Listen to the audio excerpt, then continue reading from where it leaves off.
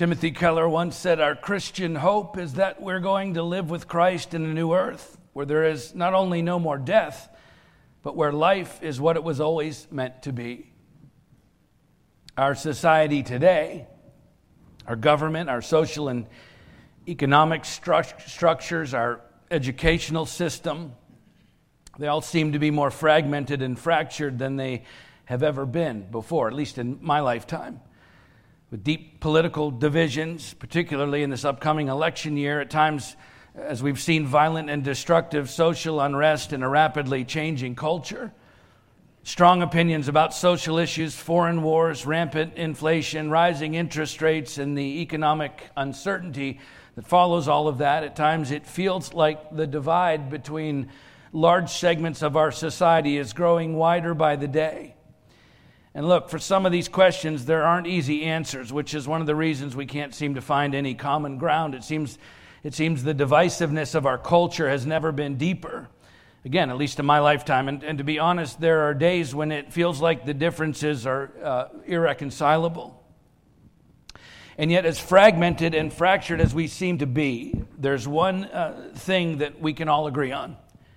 One thing that every one of us longs for. It is the common denominator among us, no matter your country, creed, or political persuasion, whatever your background or current status is. What levels the playing field, no matter who you are or where you come from or what you believe, is our desperate need for hope. Every single human being needs hope. And of course, we look for hope in many different places. Some people look for hope in their income, their material wealth, some in their physical health, some hope in what they can produce or achieve based on their own talents and abilities. Some people look for hope in human relationships. Some hope in the systems of this world, education, government, business, and on it goes, right? At the end of the day, everyone wants to have hope in something, and most people want to hope in something beyond themselves. And yet, when the things that we place our hope in begin to fail, we become disquieted by fret and fear and uncertainty and anxiety. And when that happens on a large scale, as we've been experiencing the past few years in our culture, deep divisions are often created at the societal level. And of course, all of that gets manifested in a lot of terrible behavior that affects a lot of people. But do you know, most of the cynical, bitter, even hurtful behavior that we're seeing across our culture today is not because people want to hate. It's because people want to hope. The problem is the very people and institutions they've placed their hope in have failed them. And so they lash out at other people and institutions out of hopelessness, not hatefulness. So it underscores our desperate need for a hope that never fails and never fades, one that is unaffected by our flaws and failures, one that cannot be overturned by elections or overrun by angry mobs, a hope that is immune to every virus and disease that ravages the human body and plagues the human heart, a hope that does not rise and fall with financial markets but rests assured in the unchanging nature of an almighty creator, a hope that transcends this world and anything it could ever do to us or for us. It's what the Apostle Paul referred to as our blessed hope in Titus 2:13, the hope that the author of Hebrews said anchors the soul in Hebrews 6:19, and the hope that David said his soul clings to in Psalm 63:8. And for the Christian, our hope has a name. It's a name that is above every other name, Philippians 2:9, a name that one day every other person we've ever placed our hope in will bow to and confess as Lord, Philippians 2:11, the only name under heaven given among men by which we must be saved, Acts 4:12. It's the name that even demons must obey, Luke 10:17, the name that signs and wonders are performed in, Acts 4:30. It's the name that is great in might, Jeremiah 10:6, the name through which we're justified, sanctified, and washed clean, 1 Corinthians 6:11, the name that is a strong tower, Proverbs 18:10, the name of the Alpha and Omega, the first and the last, the beginning and the end, Revelation 22:13, who was and is to come, Revelation 1:8. He is the uncreated, unequaled, unchanging King of kings and Lord of all lords, and he is the only hope for this world. His name is Jesus Christ. So listen, if your soul is not clinging to him today, then what are you clinging to? What is your hope in? What are you counting on being there for you when the world isn't? Because the hope of Christ isn't just something you believe in, it's something you cling to. Whether you realize it or not, it's everything your soul longs for. And it can only be found in Jesus Christ, which is why he came to this earth in the most unpredictable, unexpected, humiliating, and unbelievably profound way. He didn't come to bring a new religion to this world. He came to bring a new hope to this world. The only hope there is. And that's what this story is all about as we pause our series in Joshua to celebrate the first coming of the Christ, Immanuel, our hope. This is really just an introduction today to the story, which we're going to go through together in full in 2 weeks in our special Christmas service on the 24th. The story of a poor, young Jewish girl, a peasant from a place so insignificant that it led Nathanael to ask, can anything good come out of Nazareth? John 1:46. And yet out of that place, and more specifically out of the womb of that poor, seemingly insignificant girl without a future, came the greatest man the world has ever known. You understand, until that moment, Mary had very little to be hopeful for. And yet Mary's story is all of our story, because despite the bleak outlook for her future, the difficulty of her circumstances and rejection from the world, God not only filled Mary with his hope, but he used her to deliver that hope to the rest of the world, which is exactly what he's been doing in and through his people ever since. So let's turn to this quite strange and yet stunningly beautiful story of hope, the hope of Christ come to earth in the most unpredictable, unexpected, humiliating, and yet unbelievably profound way. Luke chapter 1, we'll begin with the first 4 verses. Inasmuch as many have undertaken to compile a narrative of the things that have been accomplished among us, just as those who from the beginning were eyewitnesses and ministers of the word have delivered them to us, it seemed good to me also, having followed all things closely for some time past, to write an orderly account for you, most excellent Theophilus, that you may have certainty concerning the things you've been taught. So Luke's intention from the beginning is to tell the story about the hope of Christ come to earth. And yet he also understands that if you cannot accept this first part of the story, as incredible as it is, then you'll never accept the rest of the story. So right from the start, he emphasizes to Theophilus and to everyone else who would ever read this, that what he's saying is absolutely reliable, accurate, and trustworthy, right? Because if this gospel is nothing more than folklore and fantastic stories, then again, we actually have nothing to put our hope in, which Luke is well aware of. And so if he's going to make these fantastic claims about Jesus, then he needs first to establish the validity of his testimony. And we know from the Apostle Paul in Colossians 4:14 that Luke was a physician, which in and of itself, of course, would suggest an attention to detail and the need for accuracy in his observation and reporting simply because of his vocation. We also know from that same chapter that Luke is a Gentile, which at first might seem like a strike against him, at least among the first century Jewish community. And yet the gospel, according to Luke, and the Acts of the Apostles, or the book of Acts, which is actually, by the way, the second volume to Luke's gospel. In fact, those 2 books, scrolls, originally traveled around to the early churches as volume 1 and 2 of the same work, right? Luke and Acts. And so together they comprise about 28% of the New Testament, which means Luke wrote more of the New Testament than any other individual author, which speaks to his significance and influence in the early church. Also worthy of mention here is the length of the prologue of his gospel account. The 4 verses we just read, this one long sentence.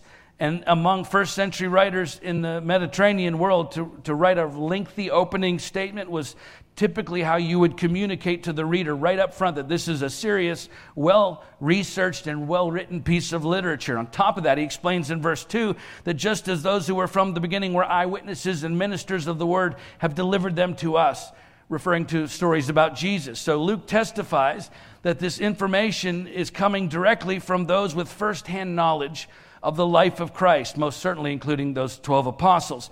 And then in verse 3, when Luke says that he has followed all things closely for some time past to write an orderly account for you, The word closely in that verse is the Greek word akribos. It's an adverb that means exactly or perfectly. So Luke's making his case here that this gospel has been recorded with painstaking detail. By the way, in support of that, we have a wealth of archaeological discovery over the past century, and I'll have time to go through that now, that verifies Luke's accuracy and attention to detail in his writing. And so as N.T. Wright puts it, Luke is appealing to a wide base of evidence here by using not only oral accounts from those who were there with Jesus, but also the biographies and gospels which were already written, and as well his own careful study of the people, places, and events described in the writing. And as a result, this particular prologue by Luke is actually regarded by historians and theologians to be among the finest Greek writing of the entire first century, a true testament to his skill and credentials as a writer. The point for all of that is that there is strong and abundant historical, archaeological, and circumstantial evidence that this story is true, that it can be trusted, that the hope described in its pages is more than something we can believe in. It's something we can cling to.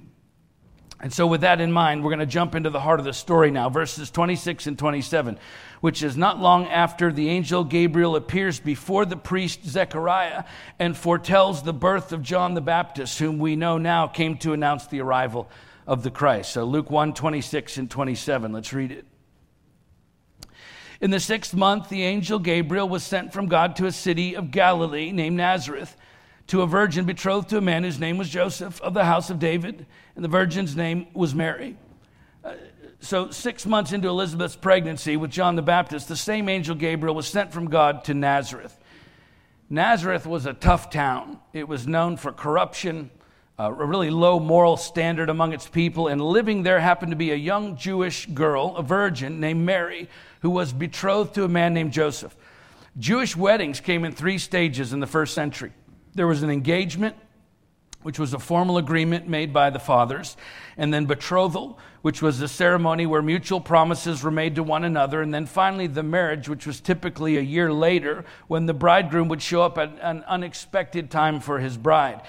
And so at this point, Mary was betrothed to Joseph, which was not a casual agreement. In fact, to break a betrothal, the couple would have to go through the equivalent of a divorce in our modern society. So this is a firm obligation of faithfulness and commitment between Mary and Joseph and their families. Let's keep reading verses 28 through 30. And he came to her and said, "Greetings, O favored one, the Lord is with you." But she was greatly troubled at the saying and tried to discern what sort of greeting this might be. And the angel said to her, "Do not be afraid, Mary, for you have found favor with God." So an angel shows up and says to Mary, "Greetings, O favored one, the Lord is with you." And instead of being excited, encouraged, overjoyed, amazed, I don't know, right? Mary is greatly troubled and tried to discern what sort of greeting this might be. Seriously, Mary? I mean, what is there to figure out? An angel shows up and says, "Greetings, O favored one, the Lord is with you." Deeply troubling. I wonder what he means by that. It doesn't make a lot of sense when you first read it, but listen, when you consider the fact that in the first century, the lowest class of citizen there was a woman. In fact, the only class of citizen that is considered to be lower than a woman was a peasant woman. And the only class of citizen lower than a peasant woman was a peasant girl. And the only citizen lower than a peasant girl was a peasant girl from Nazareth. It makes a lot more sense when you consider that this young peasant girl from Nazareth, who has grown up her entire life in a culture that has taught her that she is nearly worthless, not just a second-class citizen, but the last class of citizen, not someone to be taken seriously or regarded highly or listened to or valued or counted on to contribute anything great to the rest of society. It actually makes perfect sense that when an angel of the Lord shows up, are you kidding me? That in and of itself would be mind-boggling enough, but on top of that, He shows up to tell Mary, not her father, not her mother, not her fiance, not any one of the hundreds of other far more important people in her town or in her life. He shows up to tell her, Mary, that she is favored by God. It's no wonder she's greatly troubled. It's no wonder she's scared out of her wits, because obviously this is the colossal mistake. You've got the wrong person. I can't be favored by God. I've never been favored by anyone in my entire life. I'm Mary, a nobody peasant girl from Nazareth. Who could this be talking to me? What could it possibly mean? I mean, there's no way it means what it sounds like, that God actually favors me. No way. And of course, the angel, seeing Mary shaken to her core, reassures her. This is no mistake at all. He says, do not be afraid, Mary, for you have found favor with God. And the reason this part of the story should hit you as hard today as it hit Mary is because he feels the exact same way about you. God favors you.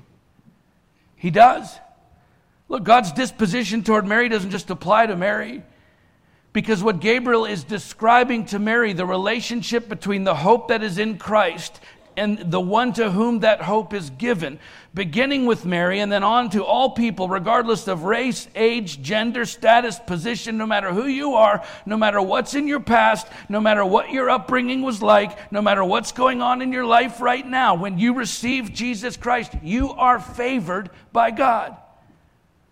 This is the hope for us in this story, because Mary, who's about to receive inside of her the hope of the world, represents in many ways every believer and follower of Christ who would ever come after, as we receive within ourselves the hope of the world when we submit our lives to and receive Jesus Christ, His Spirit within us.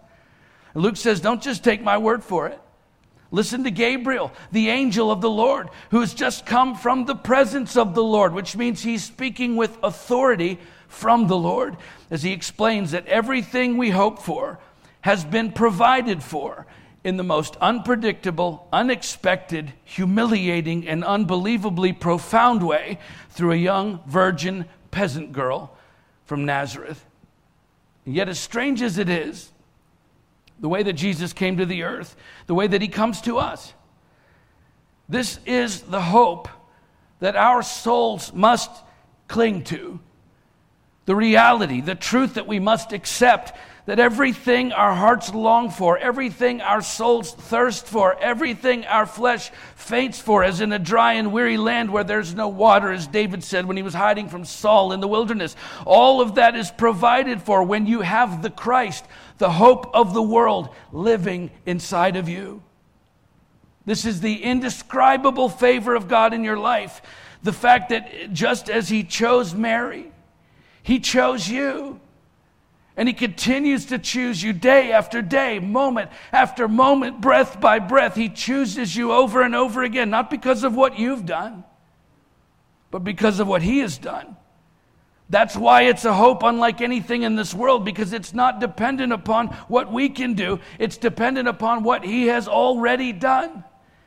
The Apostle Paul said it like this: blessed be the God and Father of our Lord Jesus Christ, who has blessed us in Christ with every spiritual blessing in the heavenly places, even as he chose us in him before the foundation of the world, that we should be holy and blameless before him in love. He predestined us for adoption to himself as sons through Jesus Christ, according to the purpose of his will, to the praise of his glorious grace, with which he has blessed us in the beloved. Ephesians 1:3-6. So just as Mary was chosen, you have been chosen to receive Christ as he dwells in you and you in him.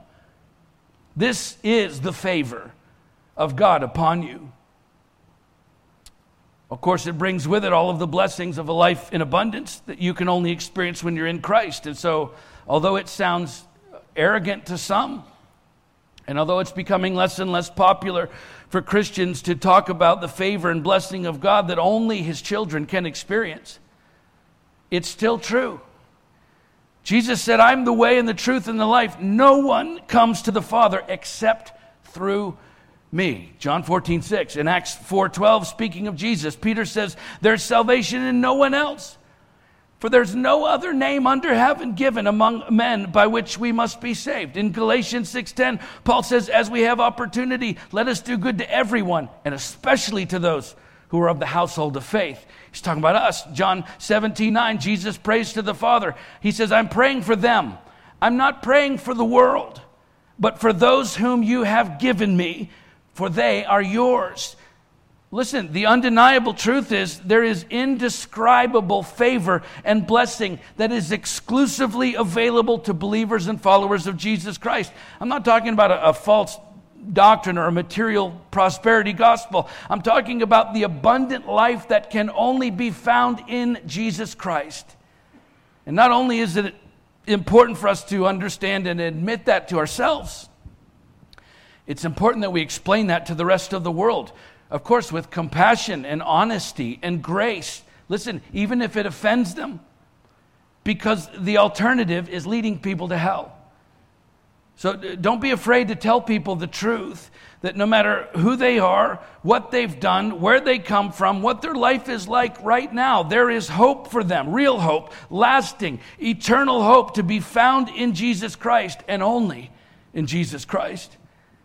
This is Mary's message to the world, whether she realized it at the time or not, which means it's our message to the world. And yet, as good as that is, it gets even better, because Gabriel not only tells Mary that God favors her, but he goes on to speak the greatest 5 words that any human being could ever hope to hear in their lifetime. The Lord is with you. He doesn't just favor you, but the God who created the heavens and the earth is actually right here with you, Mary. And again, it's as true as that was for Mary. If you're a child of God today, then it's just as true of you. Whether you're, whatever you're going through, whatever you're facing in your life today, no matter how alone you may feel right now, you need to know that God is actually with you. Just before he left earth, Jesus said to his disciples, that includes you and me, he said, I'm with you always, to the end of the age. Last time I checked, the end of the age hasn't come yet, which means he's with you, even when it doesn't seem like it, even when it doesn't feel like it, even when you can't understand why he would be. He made a promise, and that promise is a hope that your soul can cling to. The hope that no matter what happens in your life, you are never, ever, ever, ever alone. You understand why?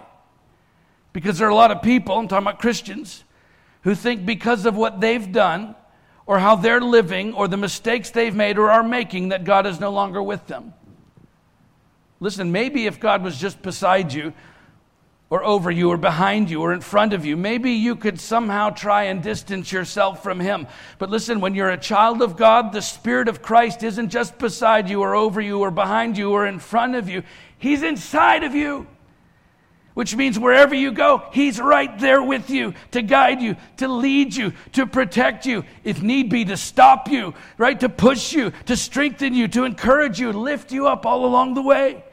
That's what Immanuel means, God with us. And what greater hope could we have than the knowledge that the God who created the heavens and the earth, the God of the universe, the sovereign King over all kings, the one who loved us enough to send his own Son to die for us, he is with you. His Spirit is inside of you. I mean, honestly, I can't think of a better hope worth clinging to than that. In fact, without him, we're utterly hopeless. The favor that we just talked about, the blessing of God, none of that exists if he's not with us. In Exodus 33, just after the Israelites turned away from God and worshiped the golden calf that Aaron made for them, God told Moses to lead the people from the wilderness into the promised land, but that he, God, would not go with them. To which Moses replies, if your presence will not go with me, do not bring us up from here. For how shall it be known that I have found favor in your sight, I and your people? Is it not in your going with us, so that we're distinct, I and your people, from every other people on the face of the earth? In other words, hey God, if you're not with us, then we might as well stay out here in the wilderness with everyone else who's lost, because there's no favor, there's no blessing, there's no life in abundance without the presence of God. It doesn't matter where we go or what we do or what we have or who we're with. If we don't have God, we don't have anything. If you're not with us, then we can only talk about you, not with you. We can only worship toward you, not in you. We can only know of you. We can't actually know you. It's exactly what it's like, by the way, for every follower of every other religion and belief system in this world. They may know all about their gods. They may worship toward their gods, and they can be meticulously schooled in the knowledge of their gods. But only Christians know their God. The God, the one and only true God, because He's Immanuel. He's God with us, and He has sealed us with His Holy Spirit so that He is with us now and tomorrow and forever. I'm not going to apologize for the truth. I'm not going to suppress the truth in order to spare other people's feelings, because you and I, are the harbingers of that truth. Just like Mary shared the hope of Christ with the world, it's our job to share the hope of Christ with this world. I'm not talking about being obnoxious. I'm talking about being honest. We really should stop pretending to care about people when we're not even willing to tell them about the hope that we have in Christ. Don't tell me you love people if you're not willing to speak the truth to them. That's not love. That's the opposite of love. If you believe God's word is true, then you know there are people going into eternity every day without God, without the hope that you and I have. So who's supposed to invite them into that relationship with Him? We are. That's our job. It was one of the very last things that Jesus commanded. Final instructions. Go out into all the world and tell them everything that you've learned from me. That's how we love people. Not by doing everything we can to preserve their feelings. No, we love them by telling them the truth, by sharing the message of hope that we've been entrusted with, the hope that our souls cling to. It's the very message of Christmas. As the Apostle John said, He became flesh and dwelt among us. John 1:14. It's the very reason that Moses said to God, if you're not with us, how will it be that we're distinct, I and your people, from every other people on the face of the earth? You understand that is the only thing that separates you and I from the rest of the world. The only thing that separates Christians from the rest of the world. It's the hope that we cling to, the hope that we have in the knowledge that no matter what, God is with us. Let's finish our story for today, verses 31 through 35. And behold, you will conceive in your womb and bear a son, and you shall call his name Jesus. He will be great, and he will be called Son of the Most High. And the Lord God will give to him the throne of his father David, and he will reign over the house of Jacob forever, and for his kingdom, and of his kingdom there will be no end. And Mary said to the angel, how will this be, since I'm a virgin? And the angel said to her, the Holy Spirit will come upon you, and the power of the Most High will overshadow you. Therefore, the child to be born will be called Holy, the Son of God. As if it's not enough for this poor village girl from a bad town to hear in one day that God favors you and that He's with you. But the angel goes on to tell her that the Holy Spirit, the Spirit of God Himself, will overshadow her and fill her with His power. Why? So that she can share the hope that she's being given with the rest of the world. And that's why if you're a believer and follower of Christ today, God's power is at work inside of you, just as it was with Mary, so that you will be able to share the hope that you have with others. And make no mistake about it, fighting for the lost is a battle. That's why you need His power working inside of you, because you can't fight that battle on your own. The good news is you don't have to, because it's absolutely nothing to do with your power or worthiness apart from Christ. So when I tell people about Jesus and they begin to list all the reasons why they could never be a Christian, my answer is, you know what, that's great. You're every bit as qualified to be a Christian as I am. Because it isn't about our worthiness. It's about Him and His grace toward us, even though we are woefully unworthy apart from Him. You understand, Jesus Christ is the hope of the world, not the hope of the worthy.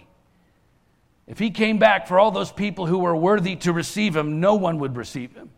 Jesus Christ is the hope of the world, not the hope of the worthy apart from him, which means his grace is available to all who would call upon the name of the Lord. And so as believers, as people who have freely received that gift of unmerited grace, how can we not tell others about it? How can we possibly keep that message to ourselves when the world is so desperately in need of a hope that it can cling to, the hope that you and I have been given? The favor of God that takes us in whatever condition we're in and transforms us by filling us and empowering us with His Spirit for a future and a hope that we did not have and we do not deserve. That's why He came. That's why He humbled Himself and came as a baby to this earth to give us a hope worth clinging to. And so my prayer for this Christmas season is more than just us celebrating the hope that we have in Christ, as good as it is. My prayer is that we take this time to share it with those who have no hope to cling to, those who are still lost, still wandering, still clinging to this world, that we'd introduce them to the hope that transcends this world and anything it could ever do for them.